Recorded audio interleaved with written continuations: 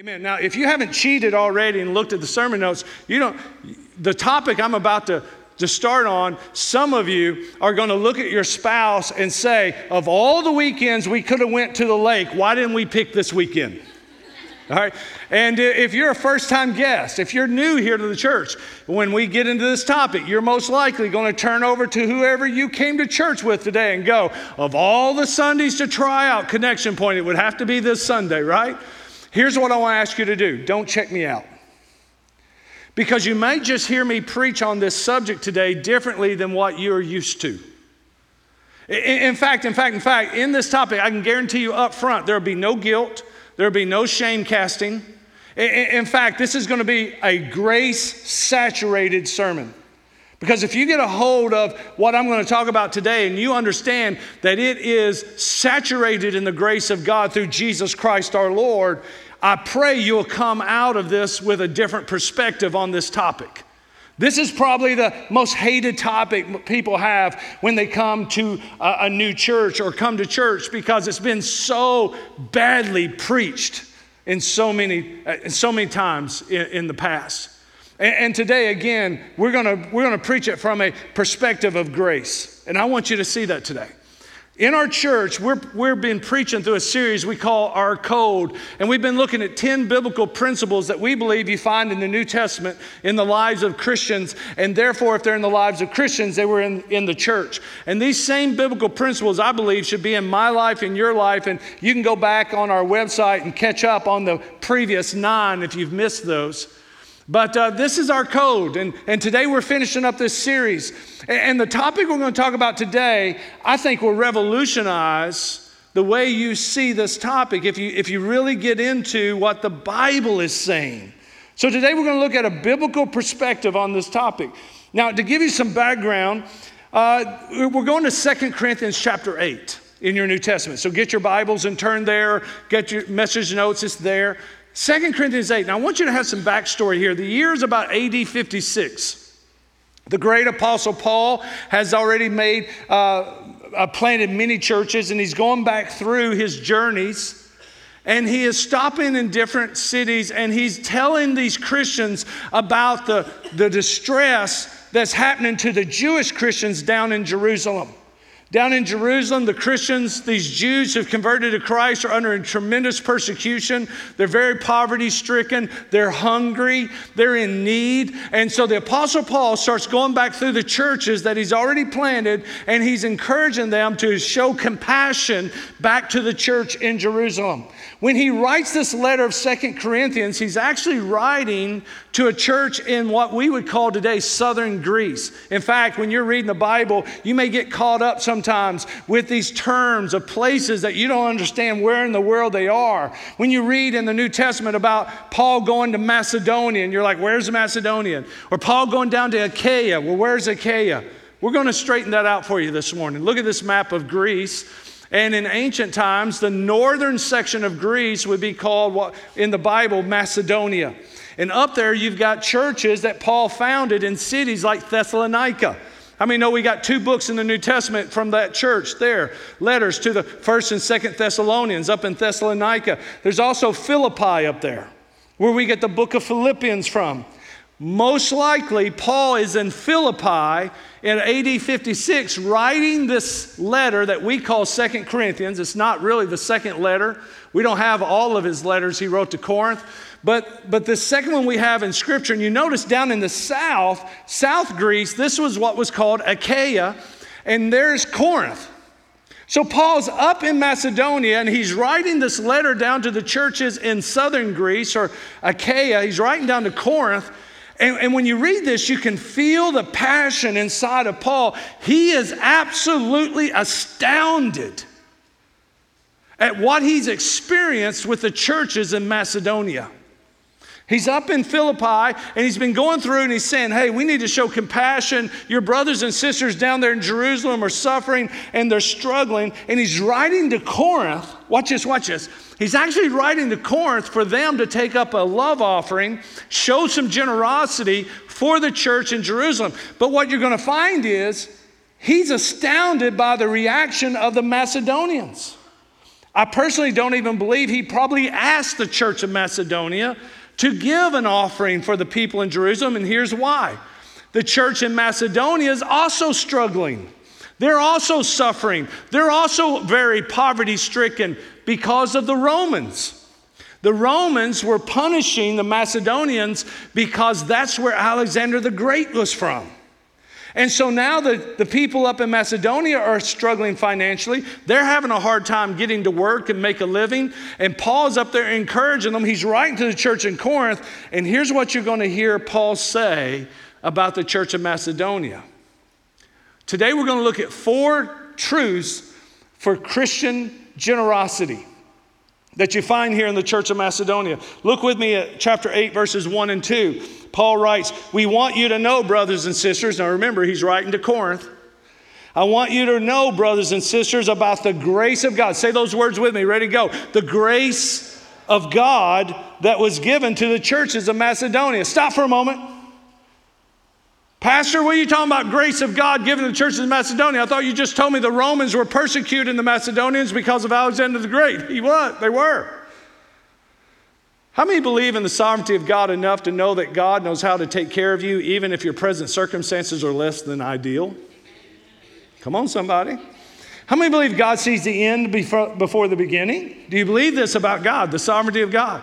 That God is everywhere at all times. He's all-knowing. And God, look, watch this. Knowing the poverty and the struggle in Macedonia, yet their reaction, Paul is going to describe not as trouble. Because if I was writing this letter, I'd probably be saying, "Hey, brothers and sisters, I just want to tell you about the struggle your brothers are in up here in the north."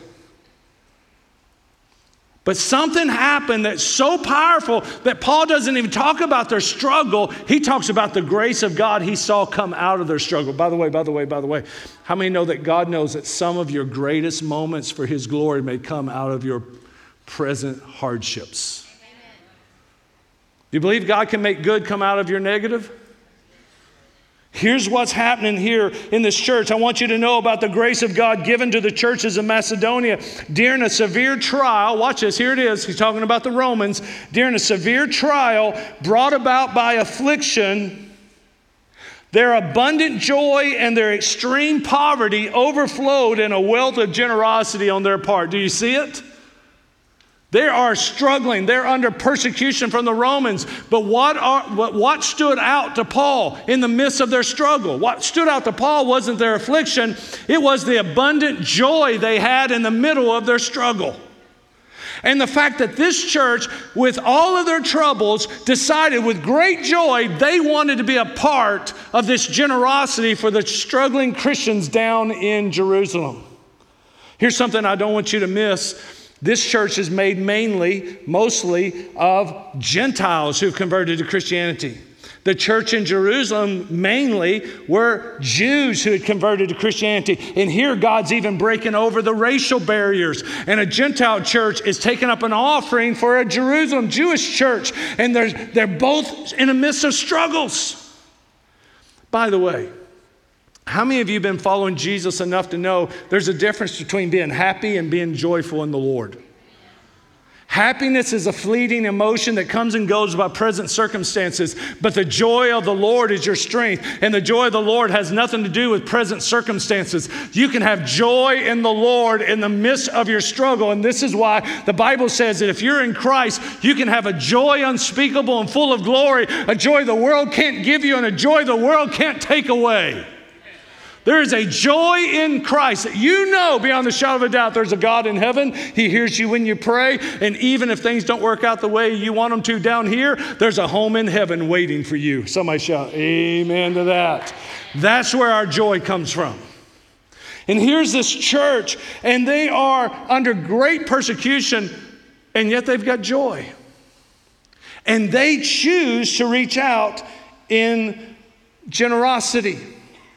Here's the first thing I want you to write down that you're going to capture. The first truth here that we learn from the Macedonians is that generosity is an act, or is a response rather, to grace. Generosity is a response to grace. Look at how Paul defines this in verses 3 and 4. He writes these words, I can testify that according to their ability, and everyone read the next line with me, ready, go, and even beyond their ability. Now, circle the next 4 words. You ready? Of their own accord, they begged us earnestly for the privilege of sharing in the ministry of the saints. See, I don't know how it went down. I think it went down something like this. This is CWV version here.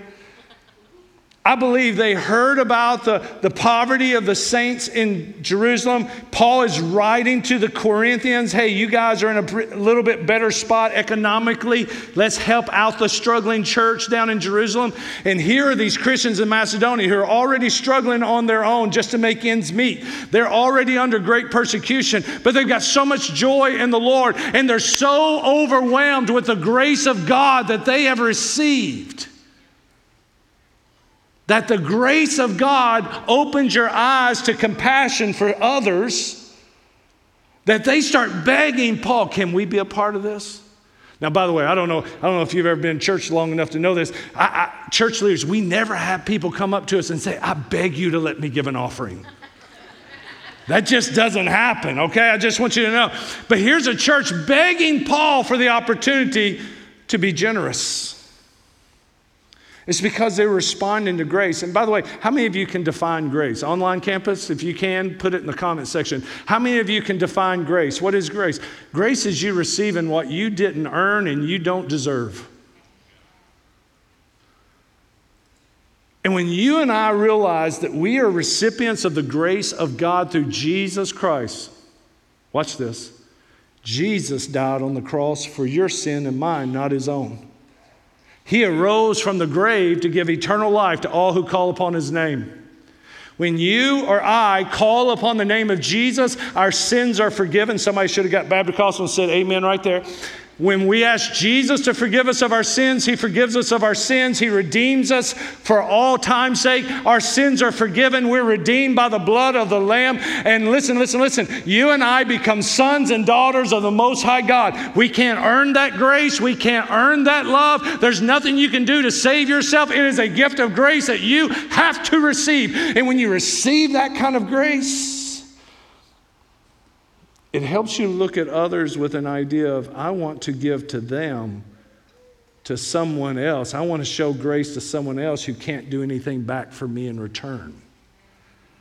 Here's what I want you to capture. And this is what's going to be different than what some of you have heard before when it comes to a generosity sermon. There was no coercion from Paul for this church to give. Are you listening? Shout, I'm listening. There was no guilt or shaming for this church to give. Did you capture that? Watch this. Watch it. One more. There was no false testimony of blessings coming your way if you give. There was no, you give 100 and God will give you 100-fold and you'll have 1,000 in your mailbox by next Sunday.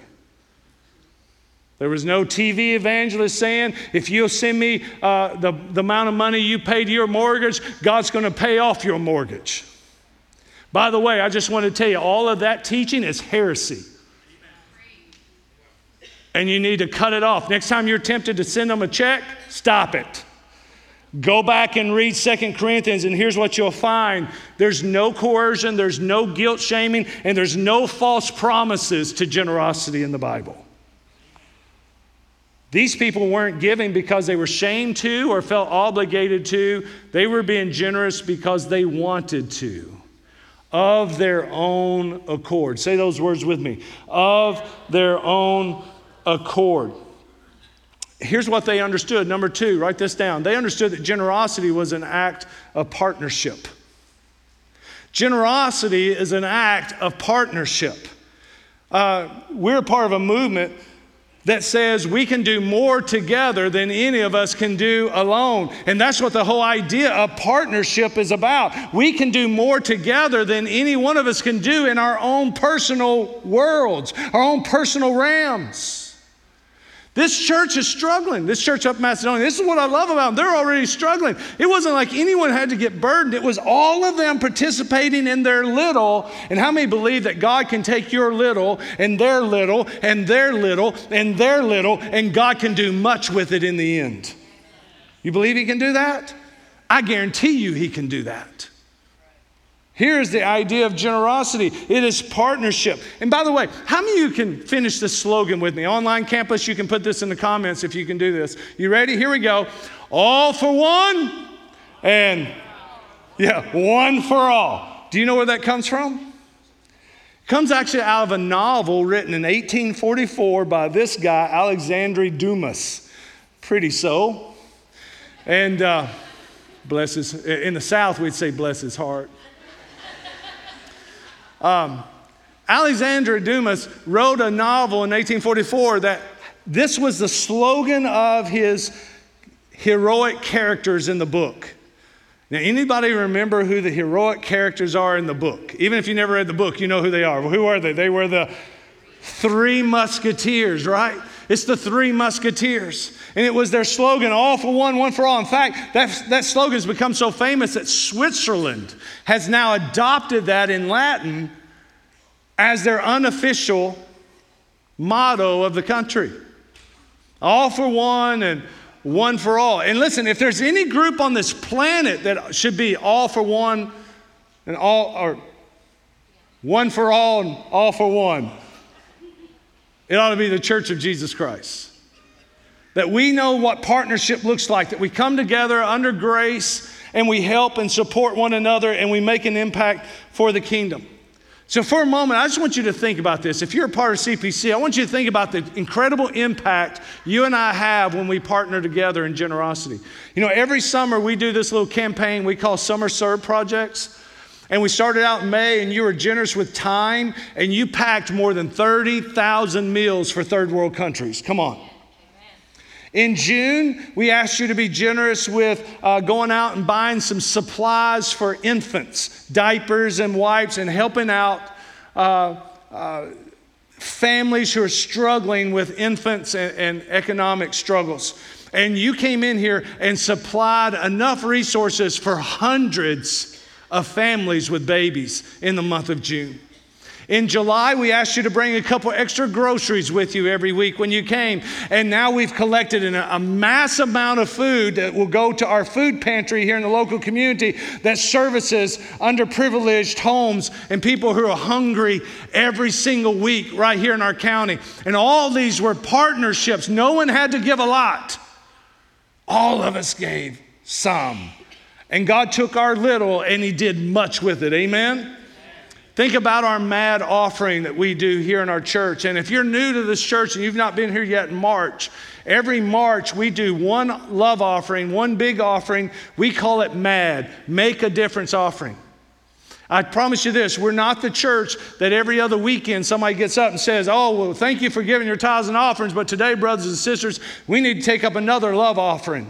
We do it one time a year. And now that one big gift out of the year, we're able to do all of us a little, and God does great things. In fact, this whole new road, these next 2 parking lots are paid out of MAD. Future building expansion on this property will be out of MAD. Future multi-site campuses comes out of MAD. And we also support over 400 orphans in Belarus. We support a Bible college in Davao City, the Philippines. We helped plant 3 churches this summer, all out of our giving in MAD. God takes a little and does much with it when we're partnering together. Amen? In fact, you'll want to write down the date for next year's MAD.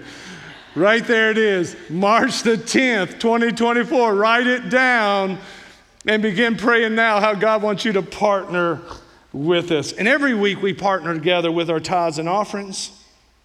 And listen, when we talk about tithing, I know that's a big that's the big elephant in the room. There are so many Christian debates. Is tithing still for Christians today, or did that go out with a law? And I'm not going to get into that debate today. I'll tell you what this means. Tithe means a tenth. And it is a beautiful benchmark that God's given us, that if all of us were given a tenth, then no one has to give 30. And no one has to give 40. And it doesn't put a burden on anybody. It's all of us participating. And my tenth looks different than your tenth. But it gives us a beautiful benchmark. And by the way, just for the argument's sake, tithing actually predates the law by a few hundred years. The first person you ever find tithing was not Moses, and it wasn't in the law of Moses. It was Abraham. And Abraham, when he tithed, here's the kicker, here's the kicker, here's the kicker. It wasn't out of obligation or fear of God's punishment. It was out of worship. Number 3, here's what I want you to capture. When we're generous, generosity from a Christian's perspective comes from an act of worship. Look with me back at 2 Corinthians chapter 8, verses 5 through 7. And Paul says this, not just as we had hoped. Instead, underline this now and read it out loud. Ready to go. They gave themselves where? First to the Lord, and then where? To us by God's will. So we urge Titus that just as he had begun, he should also complete among you this act of grace. Now as you excel in everything, somebody shout excel. You remember that in this series code, we actually talked about excellence as one of our core values. Here, Paul talks about excellence. And he says, as you excel in faith, and you excel in speech, and you excel in knowledge, and in diligence, and in love, watch this, watch this, watch this. Excel also in this matter. In what matter? In this giving of a generous gift to the people who are struggling down in Jerusalem. 2 things I want you to capture out of this verse, out of these couple of verses here. First of all, notice it's an act of worship. Where did the people give themselves first before they took up the offering? To the Lord. I don't want you to miss this. Every week when we take up tithes and offerings in this church, we add it as an act of worship. It is an act of worship. And if you lose that perspective, it's just giving money. Listen, I'm going to say something that may shock some of you. Because there is no church in the world that says, y'all don't have to give no money here. Right? That's how you pay the bills, right? That's how you do missions and church plants. But I will say this. If you're not giving from an act of worship and it's just simply out of obligation, you can stop. And go back and get on your knees with God. And when God shows you that's an act of worship, then bring it back. You say, Pastor, why would you say that? I would say that because this. God's going to take care of the need. He always has, always will. I don't want anyone giving here because they feel obligated. I want you to give because it's an act of worship, because you can't get over the grace of God you've received, and God has blessed you, and you want to give back. Watch this, an act of grace by your giving, something you give without expecting something in return. See, it's not even worship if you expect something in return. Well, I'm going to give this offering, but then I'm going to get the pastor's ear and tell him what I like and don't like around here. People have tried that, and they've learned something about me. It don't work. It's got to be an act of worship unto the Lord. But here's the beautiful thing. As the Macedonians gave themselves to the Lord, it caused them to want to give to Jerusalem. And then they didn't do it out of obligation. They did it out of a response of grace. You see how it all works together? It's an act of worship. I want it to be an act of worship for you. Number 4, and this is where it all comes down to, generosity is a matter of the heart. Generosity has to become a matter of the heart. It's not a matter of the law. It's a matter of grace. It's a matter of worship. It's a matter of the heart. Look at verses 8 and 12. Paul says, I'm not saying this. And remember, he's writing to the Corinthians. I'm not saying this as a command. He's not saying, take up this offering for Jerusalem. It's not a command. There's no guilt. There's no coercion. He says this is not a command. Rather, it's a means of diligence of others. And circle this line. Circle this line. Read it with me. I'm testing the genuineness of your love. Paul says when it comes to generosity, the only thing I'm really concerned about is where's your heart at in it? That's what he's saying. It's got to become a matter of the heart. It's no guilt here. There's no shame, there's no coercions, and there's no false promises. It's got to become a matter of the heart. And look at the promise of verse 12. Are you ready? Let's say this in out loud. Ready? Read it. Come on, online campus. For if the eagerness is there, the gift is acceptable according to what a person has, not according to what he does not have. And this is what I love about this. This is what's so beautiful here is God is saying, listen, I just want to see where your heart's at when it comes to generosity. And if you're given for the right reason, and if you're given out of love and out of grace and out of a response to worship to God, then whatever you get, whatever the amount is, it's between you and God, it becomes acceptable to God. I'm so happy God doesn't judge my giving based on your giving. Aren't you? In this church, I want to tell you, there's rows out here where it's a $20. $20 is a huge sacrifice for someone to give whenever we're doing some kind of mad offering or whatever it is. Or you're generosity doesn't have to be inside the church either. It's out in the community. It's a principle we live by. But $20 is a sacrifice for some. The person sitting beside them, 20 is not a sacrifice at all. 200 is a sacrifice for them. And then there's someone beside them that 200 is nothing to them. They can do that without even thinking about it. 2,000 is a sacrifice for them. And believe it or not, there's someone on the other side of them that 20,000 is a sacrifice. It takes that much. You know what God looks at? Out of that whole row, each one individually on their own, and he doesn't, I'm so thankful, God doesn't judge one's giving by the acts of someone else's. This is you and him alone. This is an act of worship and a response to grace. Amen? God takes notice when we do it for the right reason. Look at this verse 13 through 15. It's not that there should be a relief for others and hardship for you. In other words, God's saying, I'm not trying to burden anybody. That's why it's a partnership. At this present time, your surplus is available for their need. Their abundance will meet your need. And in order that there may be equality, and as it's written, the person who had much did not have too much, and the person who had little didn't have too little. How many know that God knows how to work it all out where everyone is a part of something bigger than themselves and no one's burdened by it if we follow his ways? That's what we have here. And when you understand this model of generosity, then our 10th core value makes sense. And here's the big takeaway. Write this down. Our 10th core value is simply this. Generosity matters, but it's really the attitude. Let's say the attitude out loud together. Ready, go. We joyfully give of ourselves. That's the attitude I want here in our church. I don't want, when we talk about generosity, to be that, oh, I came on this Sunday. I get it, but I don't want that. I want us to change the mood. I want it to be, look at what God's done for me.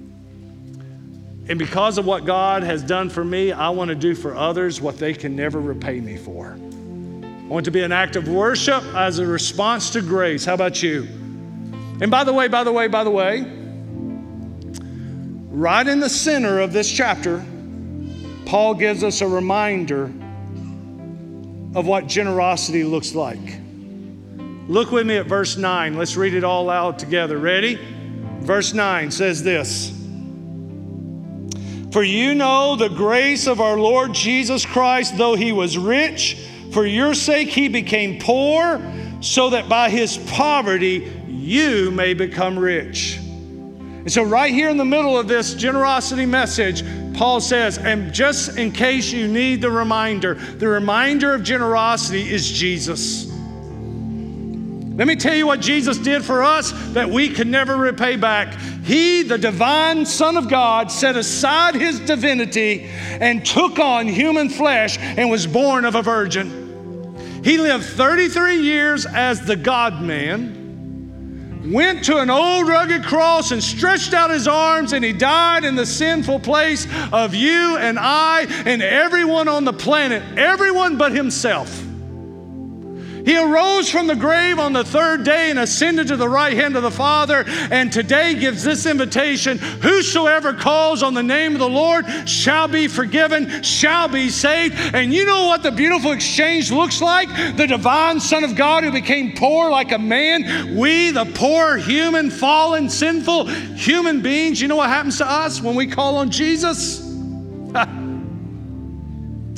We become sons and daughters of the Most High God. And I don't know about you, but you can't put a price tag on that exchange. Can I get a witness from somebody here this morning? Thank God for grace. Now, I don't know what your next step is. It may be to go to yourcpc.church/give and automate your giving, become an active part of giving. It may be to start preparing for MAD and praying about MAD for you. It may just be, God, open my eyes to see opportunities for generosity, not just at church, but on my job or in my community or in my neighborhood. Look for opportunities to be generous and do it as an act of worship without expecting anything in return. For some of you today, it is to lift up your hands and to remind yourself of the grace of God you've received so that your heart is warmed again by grace. Let the dryness be washed away. Let the legalism wash away. Just find yourself in grace again.